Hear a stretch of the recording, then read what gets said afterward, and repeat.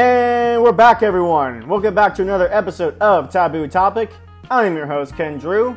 And today's episode is going to be a great one, guys. It's going to be a great one. It's going to be a week in review. We're going to talk about headlines that may have caught your interest, but definitely caught my interest, right? And one of those interests is the Bill Cosby and Britney Spears case. We're going to talk about certain things that may have gotten lost in translation with these headlines and how both of those cases are going to move forward. And we're also going to talk about how the NFL has put out a new ad that says football is gay. If you didn't know that was a thing, which unless you follow sports, you're probably not going to know, but if you didn't know, that's a thing. A new ad came out this week that says football is gay and kind of went on with it, right? Anyways, we're also going to talk about how Kamala Harris has created a toxic work environment. And the source that came from was Politico. Politico, out of all the sources, came out with this report that Kamala Harris has this toxic work environment.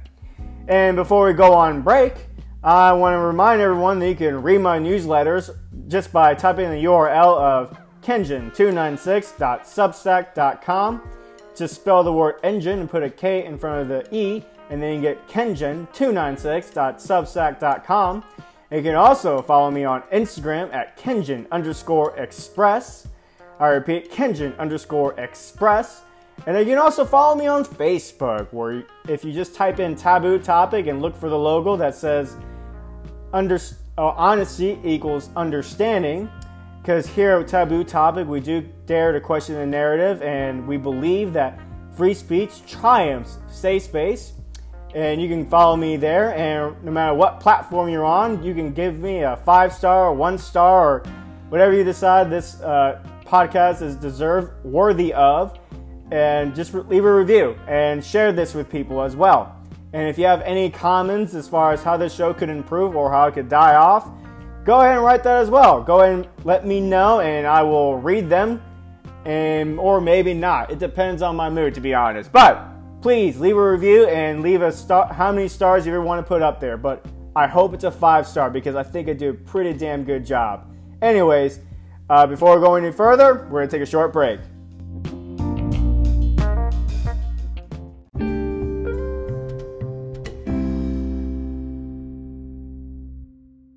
And we're back live, everyone. Welcome back to this episode of Taboo Topic, Week in Review. Week in Review. And before I go any further, I want to ask how your week was. I know it's a very lighthearted topic and question, but chances are if you reach out to me through the social media platforms I mentioned earlier, because my audience is so small, I will actually reach out and reply back to you. Because like I said, my audience is so small. Now, I can tell you had a great week. Bill Cosby had a great week. Now, some people have mixed feelings. Some people are upset. And I would say a small minority are very enthusiastic about his release. Me personally, I would say I have mixed feelings. And this is why I have mixed feelings. As far as a person and thinking whether or not he deserves to be in jail, he definitely deserves to be in jail from my perspective. This man should not be able to have another breath of fresh air as a free man ever again for the things he's done. That said, my feelings towards him have no relevance in the court of law. And here's what I mean. So when it comes to this situation, we have to know the difference between a civil case and a criminal case. And then there's the Fifth Amendment. Let's remember these three main players for the Bill Cosby situation. Now, in 2004, in his suburban home in Philadelphia, he drugged a Temple University coach, right? The Temple University coach for women's collegiate athletes, Andrea Constand. He drugged her and had sex with her unconsensually. And fast forward to a couple years in the 2000s era, he testified in a civil case and admitted to doing those things. And as a result, there was a settlement. And then fast forward. Now, that was with a different prosecution at the time. That was with a different set of lawyers. Fast forward to, I want to say, 2014 and 2017, if I'm not mistaken. Let me go ahead and look it up real quick for you, actually, just to double check. 2015, all right, that's when he got charged. In 2015, that's when they brought the charges against him for the sexual assault that occurred with the coach back in 2004. And then in order to get this conviction in 2018, they used what they did was they used the testimony from the 2000s against him, where he admitted to drugging and sexually assaulting the coach, Miss Constant. Now, I want everyone to remember the three players that I just mentioned, right? The civil case, criminal case, Fifth Amendment. In a civil case, right, a civil lawsuit, the Fifth Amendment does not apply. You cannot use the Fifth Amendment if you testify. The Fifth Amendment only protects your rights from self-incrimination, freedom from speech in a criminal case, not a civil case. So if you decide to testify or you get asked to testify, you actually can say no. Versus a criminal case, if you get asked to testify, you at least have to show up in the courtroom. If you choose not to talk, that's when you can invoke the Fifth Amendment. In a civil case, you can say, I don't even want to show up to court. I'll pass. No, thank you. And so he testified. Now, before that civil case occurred, when Ms. Constant brought the charges against him in 2004, the prosecution at that time deemed there wasn't enough to convict Bill Cosby of sexual assault.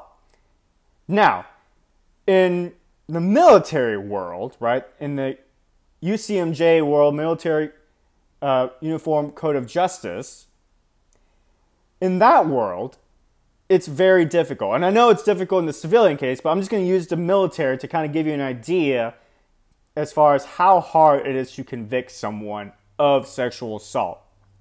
In the military, when you get court-martialed and you go to your trial and everything like that, the court-martial, there's a criteria that the accused has to meet in order to be convicted of sexual assault.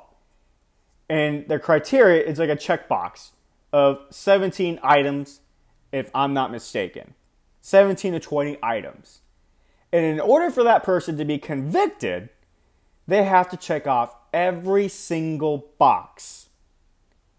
Every single box. If they miss just one box, you cannot be convicted, according to the UCMJ. You cannot be convicted of sexual assault. It's that difficult. And that's just the military. And that's the military in a sense of that's universal. Like, it doesn't matter what state you're in. It doesn't matter what country you're in. That is universal, right? In a civilian world, it's a lot more complicated, right? Because you have to worry about the state jurisdictions and their laws. And, they probably have like their own little criteria to meet. But in this situation, the Pennsylvania prosecution team at that time said there's not enough to convict him of sexual assault on a criminal standard, right? Now, at that time, they told Bill Cosby, if you testified this civil case, we promise not to use this against you and prosecute you later on in a criminal case. And so Bill Cosby went to the civil case and testified and admitted to doing these evil acts, with the premise that the prosecution, or the state Pennsylvania prosecution, whatever, they were not going to go after him and use this against him later on. Well, obviously, in 2015, a new prosecution decided, you know what? We're going to use this against you. Just kidding, JK. And the Pennsylvania Supreme Court said you can't do that. You can't tell someone that you're going to do one thing and promise them that that they're not going to use this testimony against you later on, and then backhand them and say, just kidding. And to their defense, yes, it was a different prosecution team, but the Pennsylvania Supreme Court said, that doesn't matter. Once the state makes that decision and makes that promise, they have to remain, I don't want to say loyal, but essentially they have to remain faithful to their promise at that point. It doesn't matter if you like the person or not. It matters that you stay true to what you agree to, legally speaking. And so that is what happened in the Bill Cosby case. In the Pennsylvania Supreme Court, pretty much said you can't retry this man. And at this point, with Bill Cosby, I have my hands in the air and shrugging, saying that's pretty much it with Bill Cosby as far as legal problems. He's never going to be tried again. There's nothing to go from. There's really nowhere to go from here. It could theoretically go to Supreme Court, but the Supreme Court is very unlikely to take this case. And because of that, unfortunately, from a moral point of view, it is a loss. I don't think Bill Cosby, like I said, he should have the right to breathe a breath of fresh air as a free man ever again. But my personal feelings does not matter in this situation, nor does anybody else's when it comes to the court of law. In the court of law, in a perfect world, it doesn't matter if you like someone or not. It's about the facts. And the facts in this situation happen to side with Bill Cosby as far as fair due process. So if you're a fan of due process, this is a big win for you.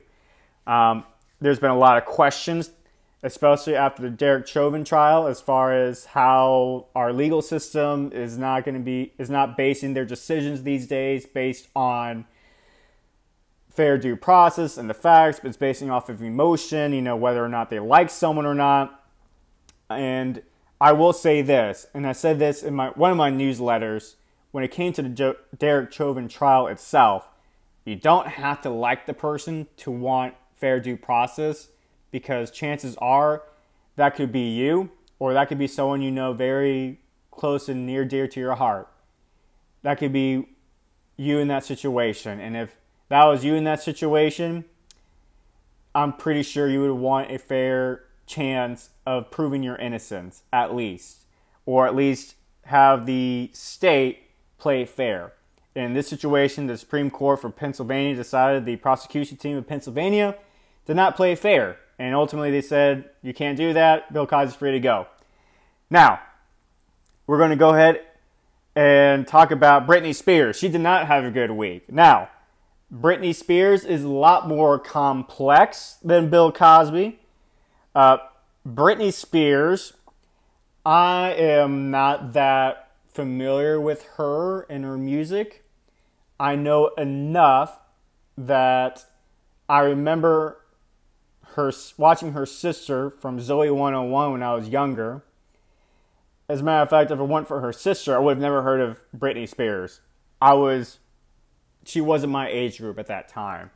And by the time I got old enough to know or understand what was going on in her life, at that point, she kind of became, I don't want to say a distant memory, but she definitely had gone through the mental breakdown in 2008.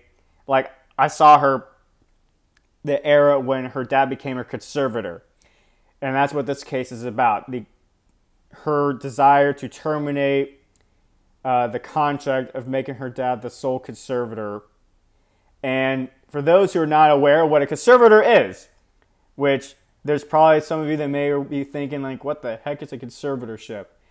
And I'm going to go ahead and just read off the textbook definition of a conservatorship. You can find this definition from smartasset.com. A conservatorship is a form of legal guardianship of an adult.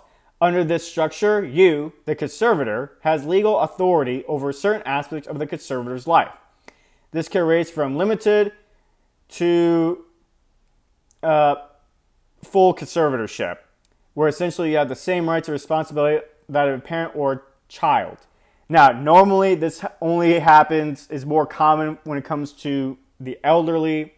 If your mom and dad get old enough to where they're not mentally capable of like making some decisions on their own or completely unable to do it, you know, the adult male or child at that point will take care of their parent or grandparent, whatever, you know, you get the idea. Now, I don't know how common this is, but I think conservator also makes sense as far as for those who are more, have some form of, whatchamacallit, oh my gosh, I had it in my mind. I don't want to say mentally handicapped. Oh, some form of autism, excuse me. Some form of autism to where they need that adult supervision in their life or guardianship to make sure that they're making sound decisions and they're not hurting themselves or others for that matter. Now, in this situation, the reason why Britney Spears has a conservator in the first place was as a result of her mental breakdown in 2008 and her declining in mental health back in the 2000s. We have to understand that this was a young child or young adult that pretty much didn't have a childhood, and the paparazzi was all over her, and she had all these allegations against her, you know, depicting her as crazy, and everyone's just so involved in her life. I watched a documentary of Framing Britney Spears. I normally don't have sympathy for Hollywood celebrities, but she managed to get sympathy from me. She actually managed to get that with me. Now, with that said, the recent allegations as far as what's been transpiring behind closed door with her conservator, which her conservator is her dad.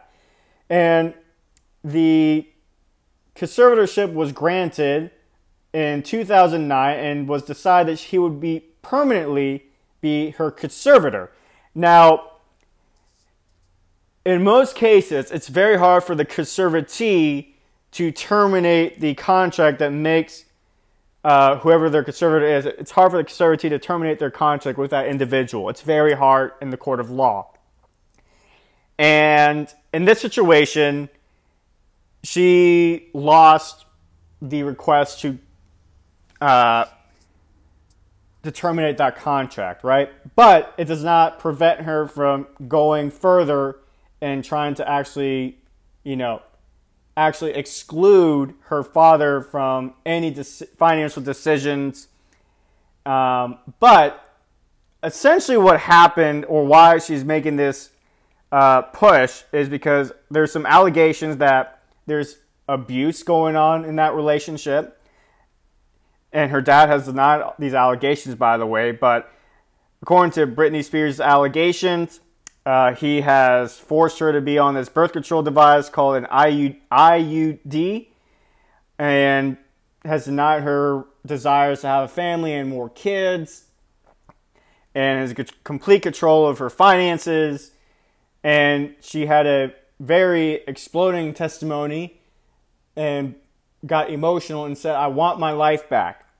And it has garnered a lot of attention and sympathy for her on a bipartisan scale. Even conservative outlets have gone on board in this whole Free Britney Spears hashtag.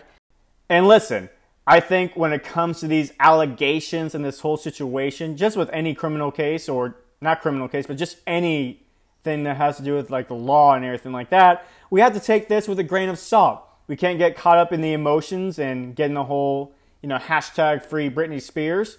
I will say, if any of these allegations are true, especially being denied her biological needs of maternal instincts of having more kids and just wanting a family and having that companionship, if you will, I really hope that gets resolved for her. My heart goes out, because that's pure evil if that's true. It really is. My heart goes out to her. And as I said a moment ago, when I watched the documentary of Framing Britney Spears, she actually managed to get into my heart, and I felt for her, especially as someone who understands mental health and works with mental health.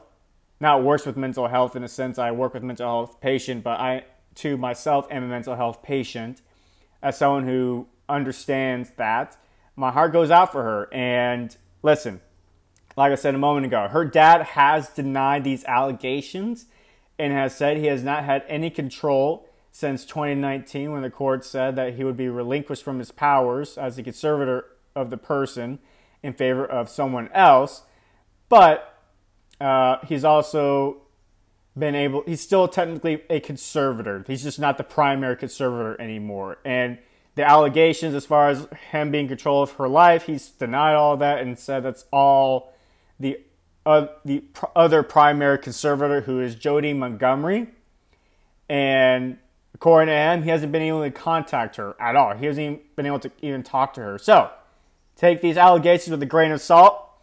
It's a bad week for Britney Spears, a good week for Bill Cosby. And back to the Bill Cosby real quick. Listen, even though the case may not go any further, I do want to encourage really anyone who's a victim of sexual assault to confide in someone they trust. And if someone actually exploits that trust and vulnerability with you, to just drop them first and foremost. And also, if someone actually comes against you as far as they actually crossed that boundary society has determined that should not be crossed, especially when it comes to sexual consent. If someone crosses that line, please, by all means, report it to the authorities. I encourage you to report it to the authorities.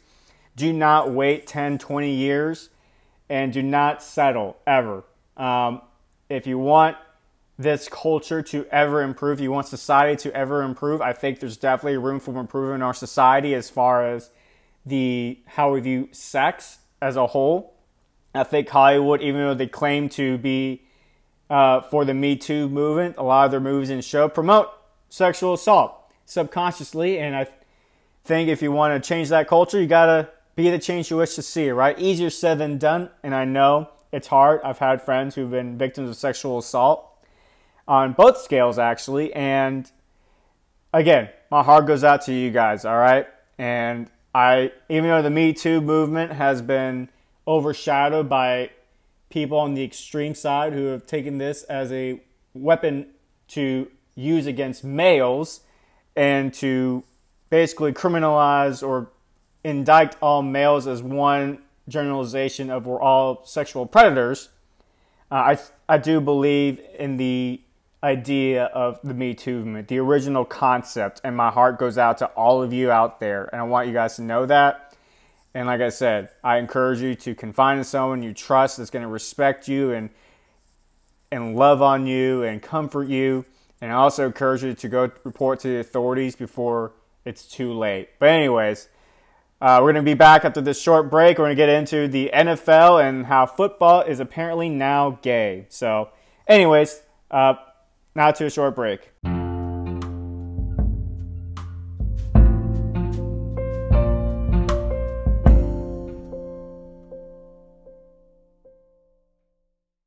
And welcome back to Taboo Topic Weekend Review. And for this next segment, we're just going to dive right into it and dive into the new NFL ad of football is gay.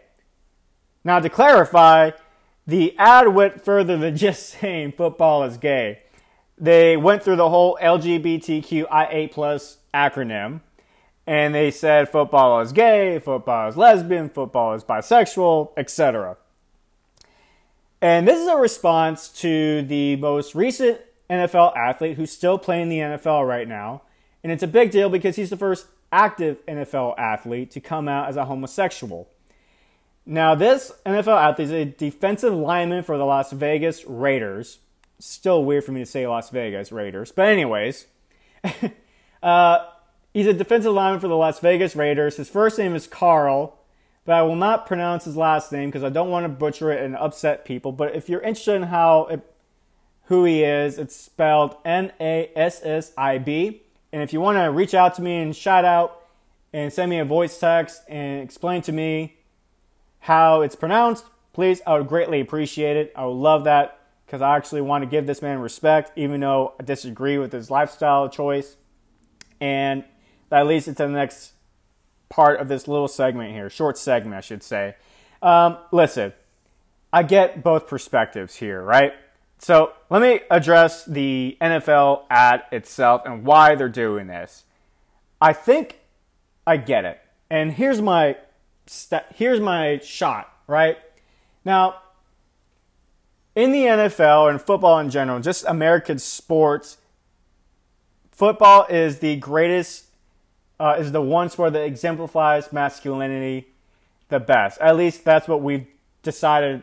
Football is that one sport that exemplifies masculinity at its best, especially when it comes to Christian values, how to be a man in this world. Football, athletics, whatever, great sport to showcase that those values of morality. So as a result, there's this stigma when it comes to homosexual men in particular, that if you are gay, that you're somehow more feminine than the other athletes who are heterosexual. And so it's good that the NFL is trying to break that stigma. And I think this NFL athlete who's still playing right now, this active NFL athlete, I think it's good for him to talk about this to further break the stigma. Because here's the thing. The homosexual lifestyle, I don't think it should be a taboo subject. And for many generations, it was not only taboo, but you're ostracized from society if you even admit having an attraction to the same sex. It didn't matter if you chose not to pursue the lifestyle. If you just admitted you had attraction to the same sex, you're just worthy of ostracization from society, cascaded, whatever. And so I definitely agree that it should not be taboo in that sense. But I also don't, and this goes to the other side of the coin, I definitely don't think it should be championed either, like glorified, as society has decided it needs to respond after all those generations of going the opposite way. And here's what I mean by that. Lately, the corporations and institutions are promoting this lifestyle. Anyone who comes out and when they roll the red carpet out, they're promoting it as it's all reward and no risk, when there's science that says otherwise. And this is a part of this segment that I want to break the stigma that anyone who does not support the lifestyle or chooses not to support the lifestyle after listening to this, it's a strictly religious issue because there's science behind it as well.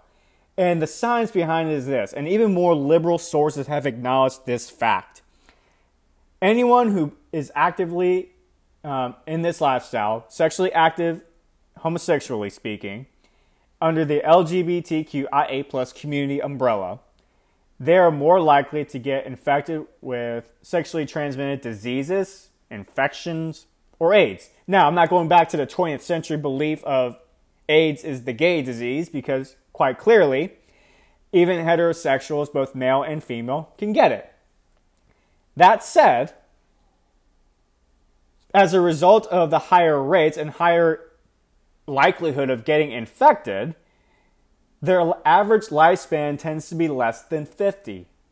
Only roughly 20% make it to the retirement age, which is somewhere in the 60s, late 50s. That's the typical retirement age. Only 20%. So it's bizarre to me how society is pushing this narrative that's complete reward and no risk, when in reality, there are health risks associated with this lifestyle. Now, do I think if someone decides to pursue that lifestyle anyway, that we should judge their character as a result? No, I don't think so. It would be no different than someone who decides to chew tobacco or smoke tobacco products, right? I'm not going to treat them any different. I'm not going to judge their character based on the fact that they choose to ignore the science despite the health risk associated, right? The science that says, like, hey, there's some health risk associated if you do this particular habit or lifestyle. And, I understand that smoking tobacco and, having attraction to the same sex in the same manner that I have the attraction to the opposite sex is a lot different because it's human, emotion is involved a lot of the times. But, we cannot ignore reality either in admitting that there are risks and that anyone who is in this lifestyle, a lot of them don't even reach the age of 50. And that is a sad fact. And I wish it wasn't true, but that's the reality. And if you're a Christian in particular or religious who doesn't believe in the homosexual life itself because you believe it's a sin, it kind of validates why God said this is not a lifestyle worth pursuing because of these facts, scientific facts. And I think as a Christian, you just need to do the best you can and talk to people that you trust, especially if you have attraction to the same sex. You trust to just come out, to just admit at least. I think it's better to come out and admit something than it is to bottle it up, because a lot of these athletes in particular who have that attraction, they go through serious depression, anxiety, and they get into these vices that's not healthy for them. So I think it's important. If you're an athlete out there, or anyone in general who has an attraction, is in a community that is very taboo, I encourage you to go talk to someone that you could confide and just be honest about your attraction. Because like I said, I think it's better to just get it out there, just let it out, instead of just, bottling it in and pretend that it's not there. Because if you have an attraction to the same sex, you have an attraction to the same sex. It's not your fault. It's just a matter of, I think, a chemical imbalance than anything else that needs to be worked on. But that's a more controversial and different subject for a different podcast for another time. With that said, I do encourage anyone who has that attraction to confide in someone they talk to. And the more you confide, the more you break the stigma as far as, athletes, especially in male sports. You have to be straight in order to play these sports. And if you play these sports and you have that homosexual attraction, that means you're more feminine. That's not necessarily true, obviously, right? So we want to break that stigma, but I also want to break the stigma that if you're against it, you must be religious, and or if you're against it and you're religious, you're this hateful person. And if you have, and I would also recommend those people to confide in someone they trust so they can admit they're not an ally in that sense as well, whether you're religious or not. So I think there needs to be some understanding on both ends of this scale. And, I think it's a mixed bag with this ad. For me, it's a mixed bag. It's good that we're going to help break the taboo, but it's also going to alienate half the country in a sense of they're tired of seeing left ideology being pushed and they feel neglected in their values. So I hope there could be some happy medium where everyone feels included, right? The whole inclusivity actually applies to everyone, not just one ideology.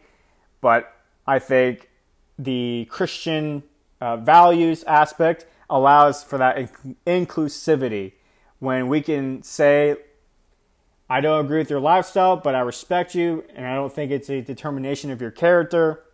I think that's something you can only get in a Christian worldview, but that's just my perspective. Anyways, we'll be back after this short break. We're going to get into Kamala Harris and her toxic work environment, and I'm also going to give you a little bonus segment as well, and that's going to be a surprise. But anyways, until then, we're going to take a short break.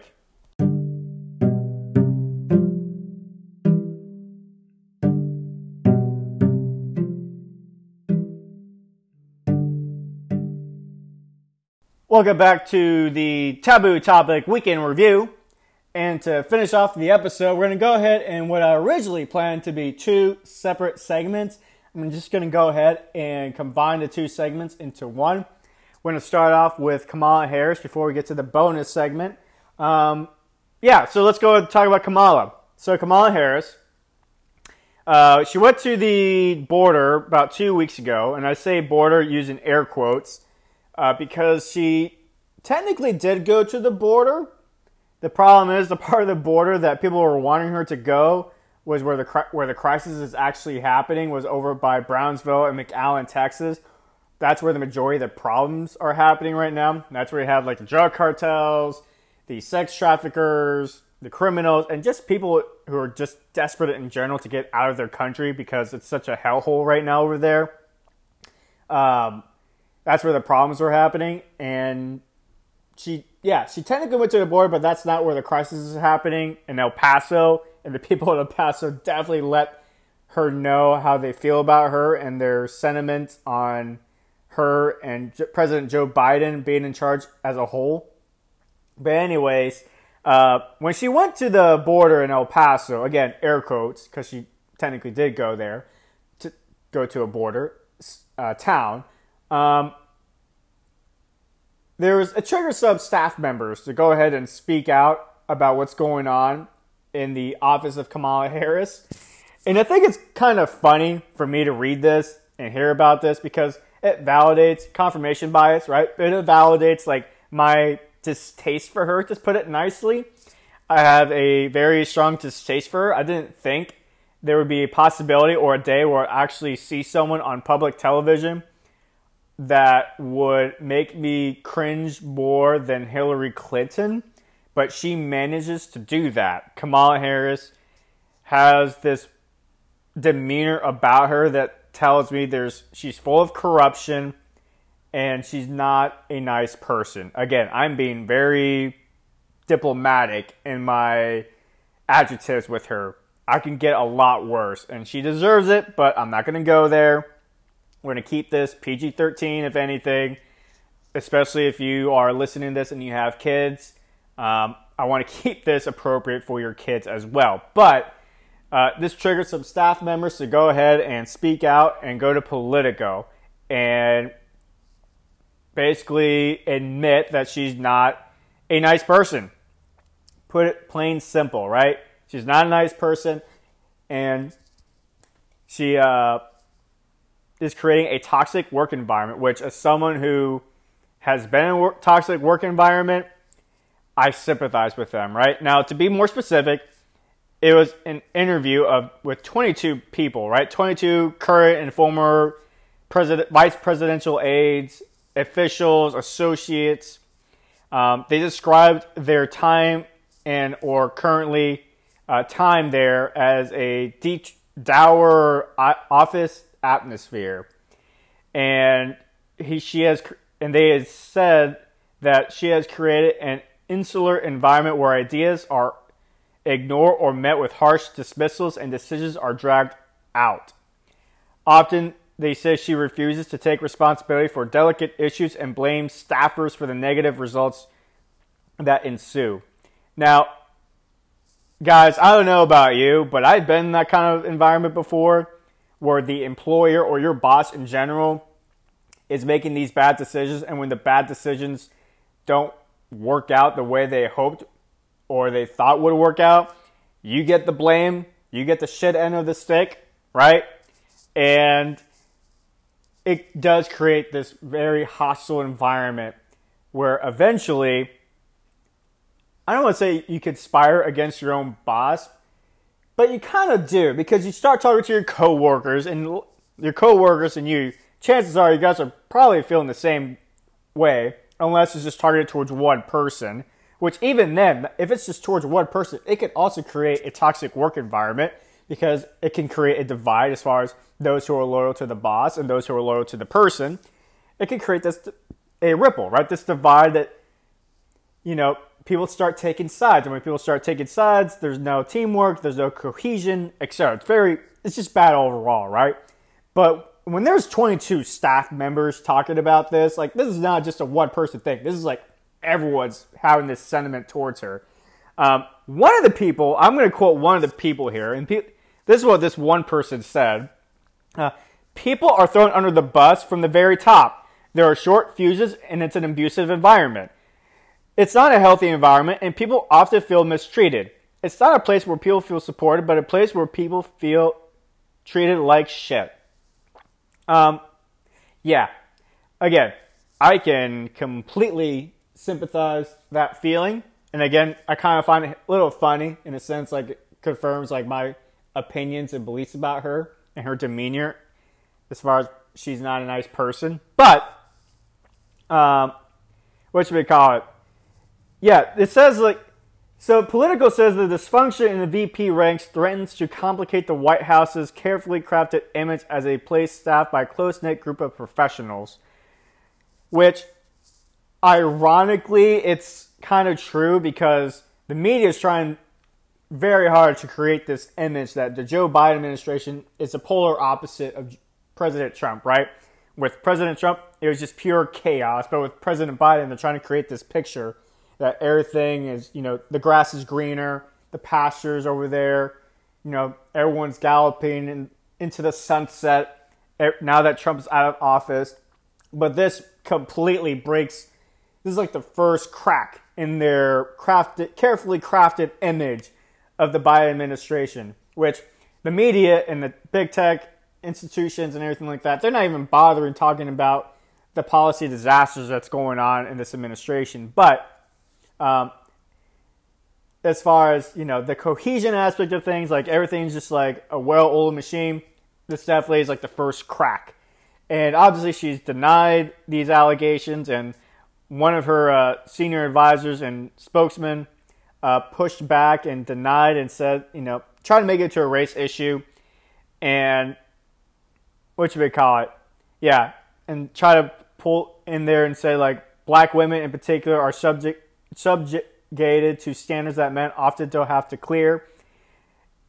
And that's what, that's what one of them were saying. But listen, as someone who's been in a toxic work environment before, it doesn't matter what color of skin you are. If you're an a-hole, you're an a-hole. All right. I have been around employers who have thrown their employees under the bus as soon as something goes wrong. I remember one time I was told to do one thing, and then when I ended up doing that one thing, they got mad at me for doing the very thing they told me to do. And long story short, I temporarily got in trouble, but eventually that person got fired, so it worked out for me. If these allegations are true, which I do want to say, these are allegations that haven't been confirmed or verified they're true. So kind of like what I said with the whole Britney Spears situation, take this with a grain of salt. And like I said with Bill Cosby, as far as, you don't have to like someone to give them a fair chance to prove their innocence. Same with her. As much as I don't like her, I do want to give her a fair chance as far as prove that this is not true. Though if there's 22 people, that's kind of hard not to believe. Personally, just like the Bill Cosby situation, right? You had like 60 plus women that pretty much gave the same exact story of the same pattern of her doing this, of him doing that.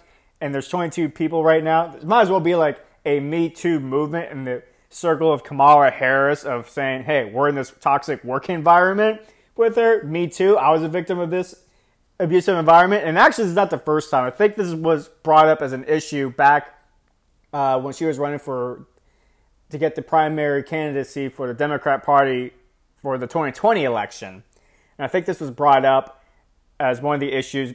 Some have dismissed it as conspiracy theories, which at this point, it's probably a conspiracy theory in the eyes of the media because they're in power. And like I said, they're trying to create this carefully crafted image that everything is running, in fine oil, if you will. Everything's just running smoothly. But it's amusing to me because, yeah. Anyone have that buyer's remorse yet? If you voted for Joe Biden, anyone have that yet?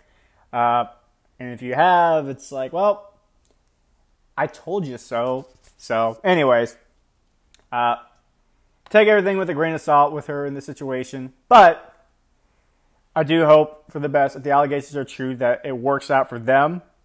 And especially if Joe Biden says, like, there's no room for this kind of environment when he first came into office, or before he came into office. He said anyone who's creating this kind of work environment has no place in his administration. So if the media says he's competent enough to run things by himself, then theoretically speaking, I know it's not going to happen, but if he wanted to showcase the world that he's actually in charge and he's just not a puppet, he would get rid of Kamala Harris as VP. I know that's not going to happen. That's just, me being wishful and thinking, but, can't blame a brother for trying, right? Anyways, now we're going to go ahead and finish out with the bonus topic, and we're going to talk about the election. Back to 2020 election. That's still a 2020 election, but this has been brought up ever since the 2020 election as far as election integrity. And the Supreme Court this week ruled in favor of Arizona's voting law, which the voting law was pretty self-explanatory as far as, one, they could throw out votes that were casted in the wrong precinct, and two, if you have a mail-in ballot, the only people that can turn in the ballot for you is family members or caregivers, which in hindsight, you wouldn't think that would be an issue, but it's an issue, especially with the Democrats. Ever since the 2020 election, I think 20 states have passed laws to make voting, I don't want to say more restricted, but they definitely made it more, they wanted to provide more integrity as far as like you actually have to have a voter ID or some kind of ID in general that says you're a legitimate resident of the state in order for me to vote there. And again, in hindsight, it shouldn't be a big deal, but they're making it a big deal. The Democrats are, because they're making this into a race issue and saying that, certain races are not able to get voter ID, or that somehow this is disproportionately affecting minorities, as if we're not capable. And I say we because I'm in the minority, right? I'm like a mixed kid of like Hispanic, white, and Hebrew. As if we're not capable of actually getting an ID or requesting a ballot ourselves, actually abiding these simple rules, right? It's like, it's not a big deal, but they're trying to make it a big deal because the media, they're about narratives, right?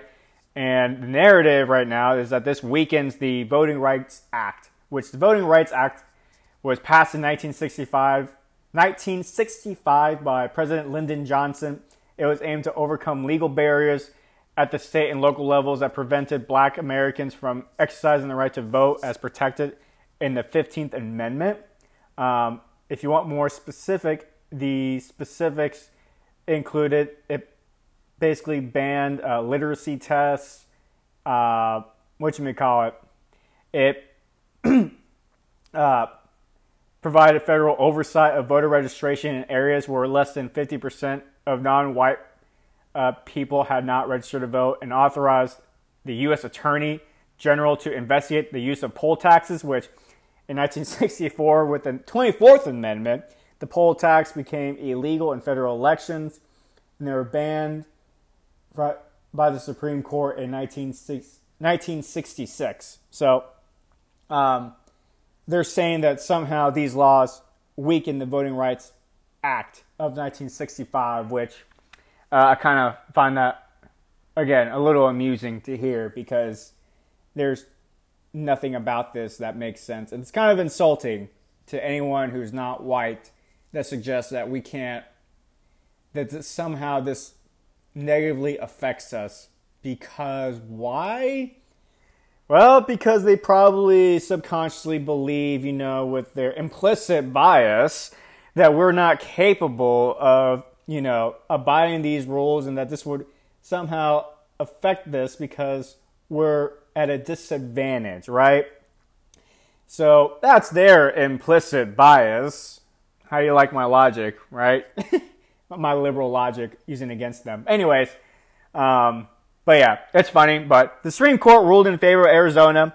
So even the liberal sources like NBC is acknowledging that because of this case, this could actually help other states pass election integrity laws that would make sure there's more trust in the results, because there's a lot of mistrust from the last election with the allegations of voter tampering and, the allegations of how the unproven allegations that the votes were illegally casted to the point where it changed the outcome of the election.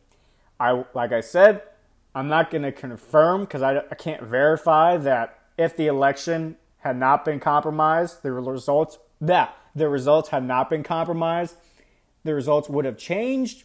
But I could definitely tell you that I thought the results were compromised, and I think that's what the states are trying to ensure, that make sure like there's no room for like any questions from the population, because half of America believes the results were compromised. At least there's definitely some tampering, and I think it's a fair, happy medium right there, where it's like, all right, you know what, moving forward to make sure we don't have this happen again. Excuse me. I'll make sure we don't have this happen again. We're going to pass some laws that everyone should theoretically agree on, which I honestly think if you ask the regular Joe or Jane, no matter what race they are, they probably are not offended by the fact that you have to show an ID when it comes to like actually requesting a ballot.